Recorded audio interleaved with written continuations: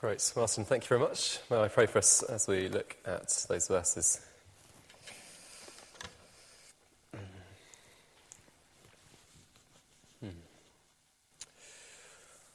What shall I do then with this man who is called the Christ? Jesus, who is called the Christ? That was Pilate's question, and it's our question this evening, Lord Jesus, as we read of you here. We pray that we would respond in the way that we should, that we would hear your voice speaking loud and clear to us, and we'd have hearts to receive what you have to say to us. Amen. Well, there's something naturally dramatic, isn't there, about a trial. You don't have had to have been part of one to know that. It's a staple, isn't it, of TV drama and great literature. At Christmas, I watched Agatha Christie's, or the adaptation of Agatha Christie's, The Witness for the Prosecution. Many of you might have watched that as well. You can think of lots of soap operas, whether it's EastEnders or Coronation Street or something. At some point, when the ratings are flagging, they'll boost it with some kind of dramatic trial scene. To get slightly more highbrow, think about To Kill a Mockingbird or something like that. There's something naturally dramatic about a trial. It doesn't have to be fictional either, does it? I was reading just the other week about the increase that commentators have noticed in the interest in sort of real crime or true life crime and all these sort of documentaries and dramas that you see on TV and such like.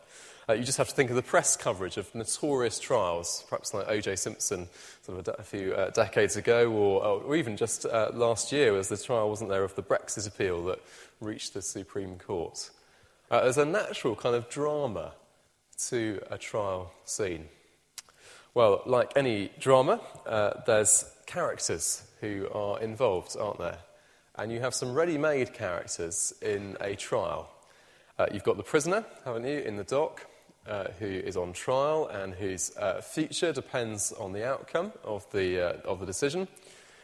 You've got the judge or the jury who are there to weigh up the evidence and to pass sentence on the prisoner. And then, of course, you've got the crowd in the gallery who are waiting and watching. Perhaps you've got the victims up there, they're waiting and watching, they're baying for justice, or perhaps they're baying for somebody to be let off.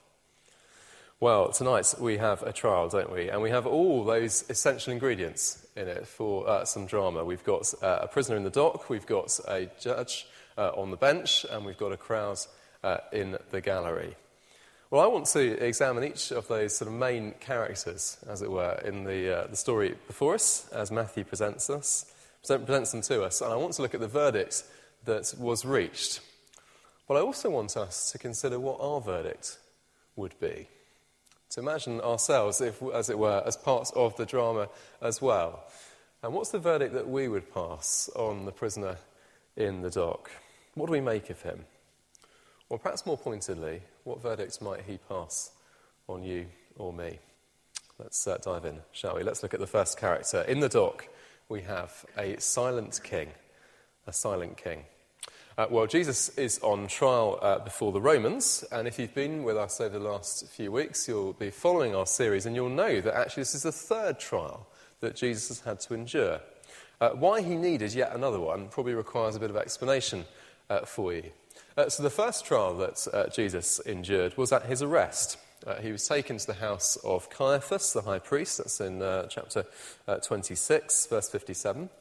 And as far as we can tell, it was here that the Jewish leaders examined Jesus and put together the charge sheet against him. Well, as we saw the other week, the trial itself was an absolute shambles. It was a travesty of a trial. The Jewish law explicitly stated that all criminal trials had to be tried during the day, and it happened at night. So clearly it was a farce from that perspective. They had to take place in the Sanhedrin's official meeting place. Well, it wasn't the high priest's house, so that was another thing that was irregularity, shall we say. All the evidence had to be guaranteed by a minimum of 2 independent witnesses. And again, there was nothing like that when Jesus was on trial. All the rules were completely ignored by the Sanhedrin at the trial of Jesus. So extreme was their hatred of him. They were prepared to do anything they could, even ignore their own rules, in order to fix the result, to fix the verdict, to get rid of him. And yet, their power was limited. And this is why Jesus came to find himself in front of the Romans. So Judea at this time was a Roman province, and that meant that it was under Roman law, and Roman law made it very clear that a death sentence could only be passed by the Roman governor, and it could only be carried out by the Roman authorities. So the Jewish courts, the Sanhedrin, had to come up with some kind of charge and prove it against Jesus in order to persuade the Romans that this man was guilty of a capital crime and deserved death. So that's what's kind of going on here. Well, the stakes couldn't be any higher, could they, for Jesus? Here he is, he's on trial for his life. He's standing before the man who will decide whether he lives or dies. And yet, what's the overwhelming impression that we have of Jesus from this chapter? The overwhelming impression I think that we have is of his silence, simply. Jesus is absolutely serene and composed, isn't he? Again and again, Matthew tells us that he made no response to the charges as they were brought against him. And even Pilate himself was amazed at his response. All he would confirm was that, yep, he was indeed the King of the Jews, as they said. Well, surely it's because Jesus is the King that he responds as he does. Because the truth is that actually he is the one who is in control of the proceedings. It's not the Sanhedrin. It's not even the Romans. He doesn't need to defend himself against this, what is effectively slander, false accusations. Actually, if he defended himself, that would simply give them a kind of legitimacy and a respectability that they don't deserve. They're absolutely rubbish, the charges. And he knows that. He's being treated, actually, just as the prophets foretold that he would. Think of the promise of Isaiah in chapter 53. He said, "As a sheep before her shearers is silent, so the servant of the Lord Jesus, did not open his mouth." That was exactly what happened here, wasn't it? There's a story told about the writer Charles Lamb, who was apparently having a meal with his friends, and as you do, after a few drinks, they started kind of thinking about who they would invite, famous figures from history, to come and have a meal with them, and what they would do, and what they'd ask them when they came in. And apparently Charles Lamb said, well, if Napoleon or Shakespeare came in, we'd get up, we'd shake their hands and welcome them in. But if Jesus came through the door, we would all fall at his feet in adoration. Well, Jesus, the figure who Charles Lamb said he would fall at his feet, is the silent king here who stands in the dock on trial for his life. And he's exactly who he claims to be and who the people recognise him as.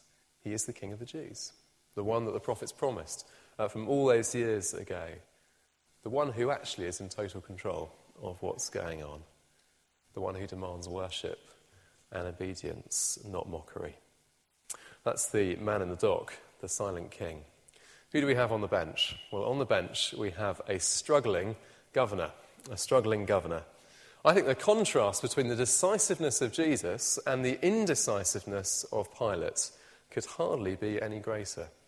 On one side you've got a man who is absolutely sure of his actions, and the other, you've got a man struggling to balance the kind of competing interests of his own career, his own popularity, and the needs of justice. Well, all of us have times in life where we struggle with making a decision. Perhaps you'll have that tomorrow morning when you get back to your desk and you look at your to-do list and you see all the things that you have to do, emails to send and projects to complete and so on and so forth. Sometimes indecision is because of inexperience or inability. We just simply don't have the resources or the knowledge to complete the tasks that we have in front of us. That wasn't the case for Pilate here. Pilate was not an inexperienced man. He was the Roman governor, or the procurator of Judea, was his proper title. It was a serious responsibility. He was directly responsible to the emperor in Rome for the governing of the province of Judea. To even get the position in the first place, he had to be somebody of experience and ability. And by this time in his life, he'd already been the governor for the last 10 years. He wasn't somebody who was lacking in experience or ability. He was an able man, by all accounts, although he didn't have a great relationship with the Jewish people, if things are to be believed. There's something else going on here. It's deeper than simply inexperience. It's obvious, isn't it, as we read through this chapter, that Pilate was impressed with Jesus. He was impressed with his self-control when he was presented with these charges. Pilate was impressed with his manifest integrity and his innocence. Pilate was a man who was familiar with criminals and brigands and revolutionaries, all kinds of people like that. He got everyone brought before him. He knew Jesus wasn't any of those.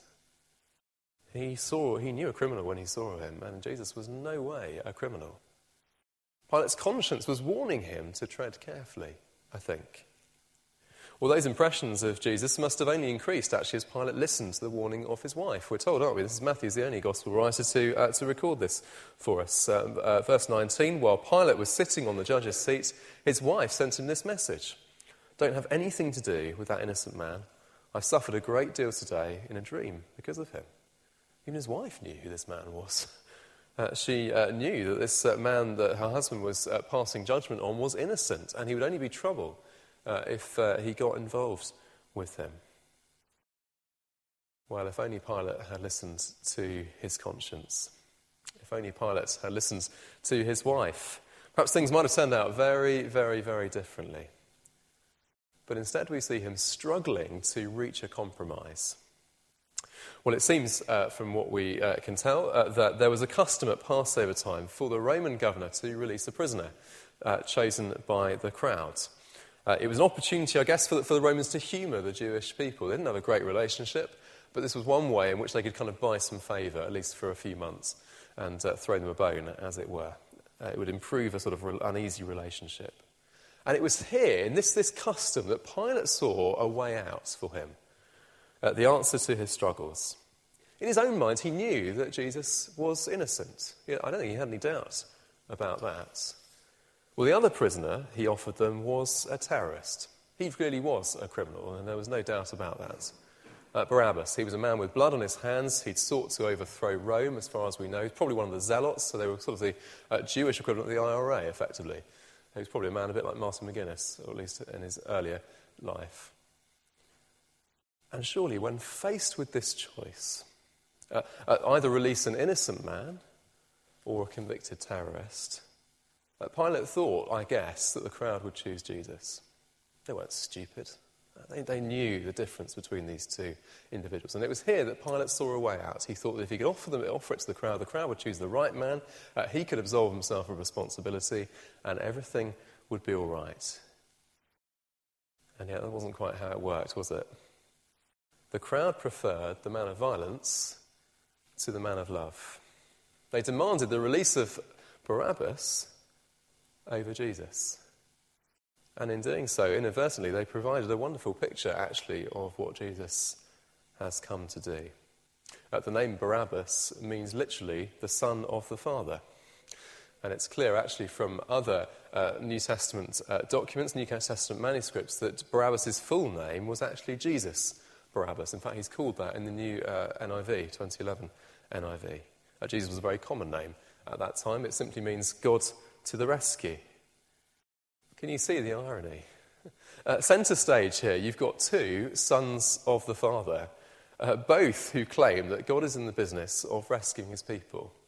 One thinks that it's going to come through bloodshed and terrorism. The other one knows it's going to come through selfless, self-giving love. And the innocent one dies in the place of the guilty. Jesus Christ took Jesus Barabbas' place that he might go free. There could not be a better picture, could there, of the gospel? And it happened literally hours before Jesus went to his death. Well, Pilate, meanwhile, we're told, washed his hands. That was a Roman and Jewish custom. He sought to evade responsibility for his actions, like so many people do. And yet the truth is he could never do that. He knew who Jesus was. He knew exactly what he was doing. And yet the truth is that he feared the people far more than he feared God. He would rather please the crowd, buy some popularity, curry favour with them and with his superiors in Rome, than please God. Well, politicians and spin doctors often talk, don't they, about floating voters, that kind of group of the electorate who are a bit undecided. They kind of switch from one to the other at election time. Maybe they don't even turn up to the ballot box. Who knows?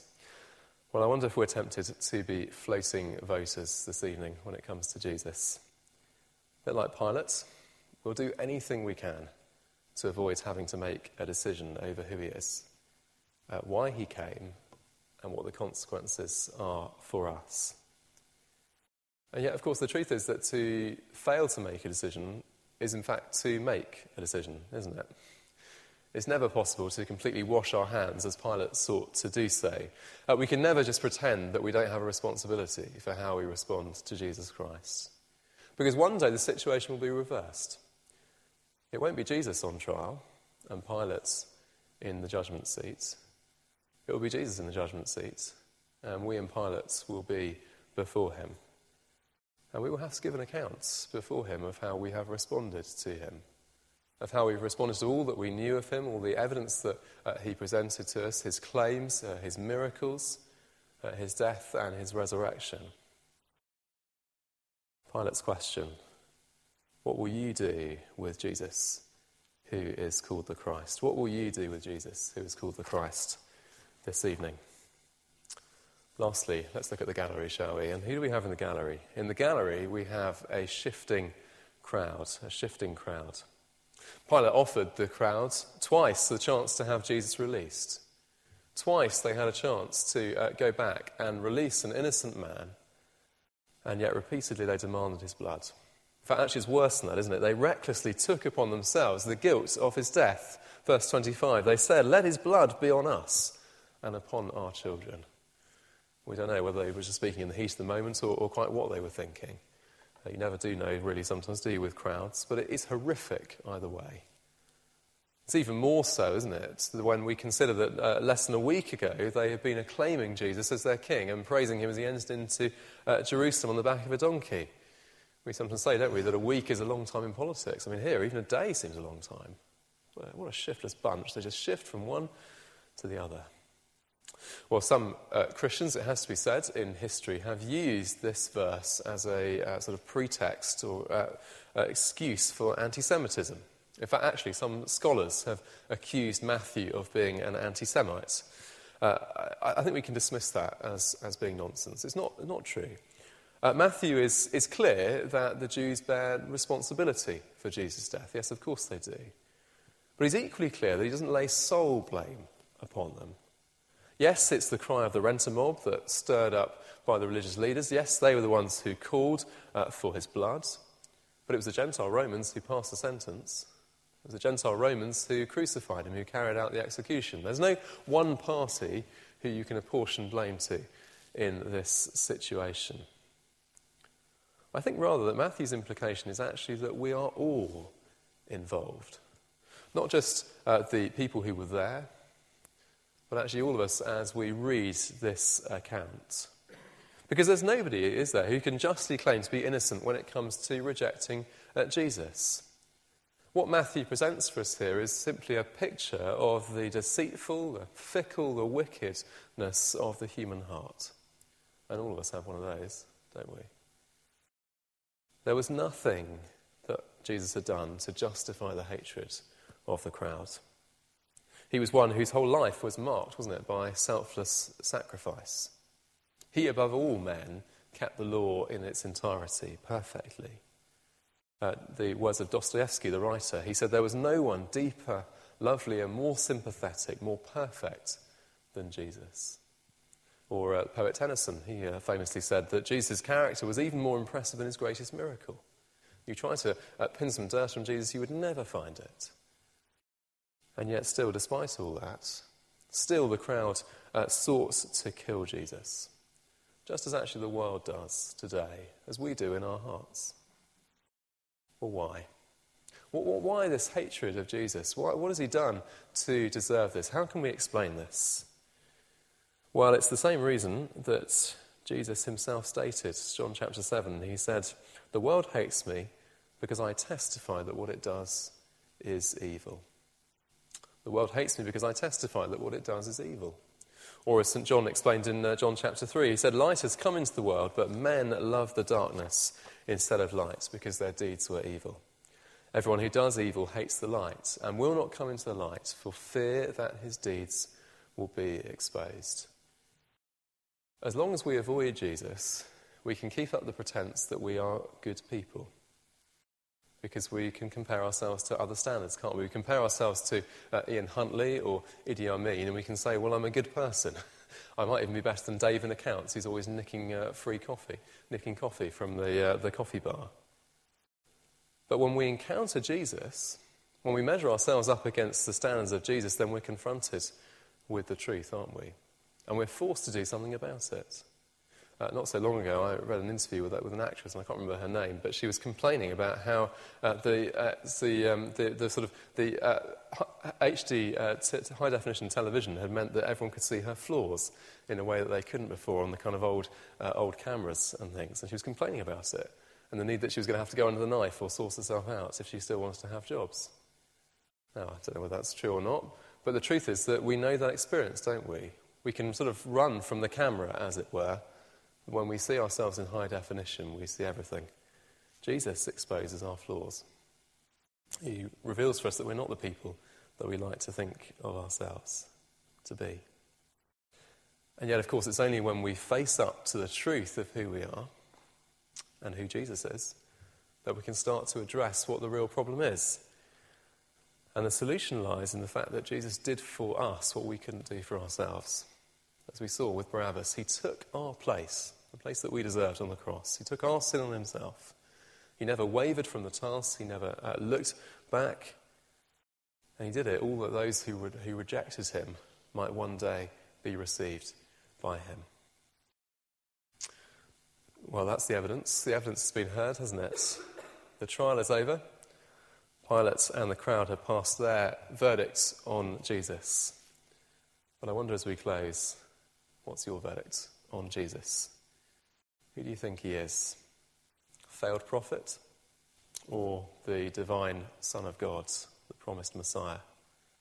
A pathetic fraud? Or is he the loving, selfless Saviour that he claims to be? In the words of C.S. Lewis, is he liar? Is he lunatic? Or is he Lord? What will you do with this Jesus who is called the Christ? Let's pray. Lord Jesus, we do look at this chapter, and it is horrific in what it describes. And yet we know that as much as we would like to distance ourselves from it, we see ourselves in this chapter as well, whether it's in the struggling governor, the figure of Pilate, the one who wanted to compromise, the one who was more scared of what other people thought than of doing the right thing and pleasing you. Whether it's in the fickle crowd, who 1 minute call you Lord and King, and the next minute want your blood. We do recognise ourselves, Lord Jesus, and we pray that we would be those who make a right response to you. As we ask that question of Pilate, what shall we do with Jesus who is called the Christ? That we would bow the knee to you and acclaim you as our King. And will you be Lord of our hearts this week and always, we pray. Amen.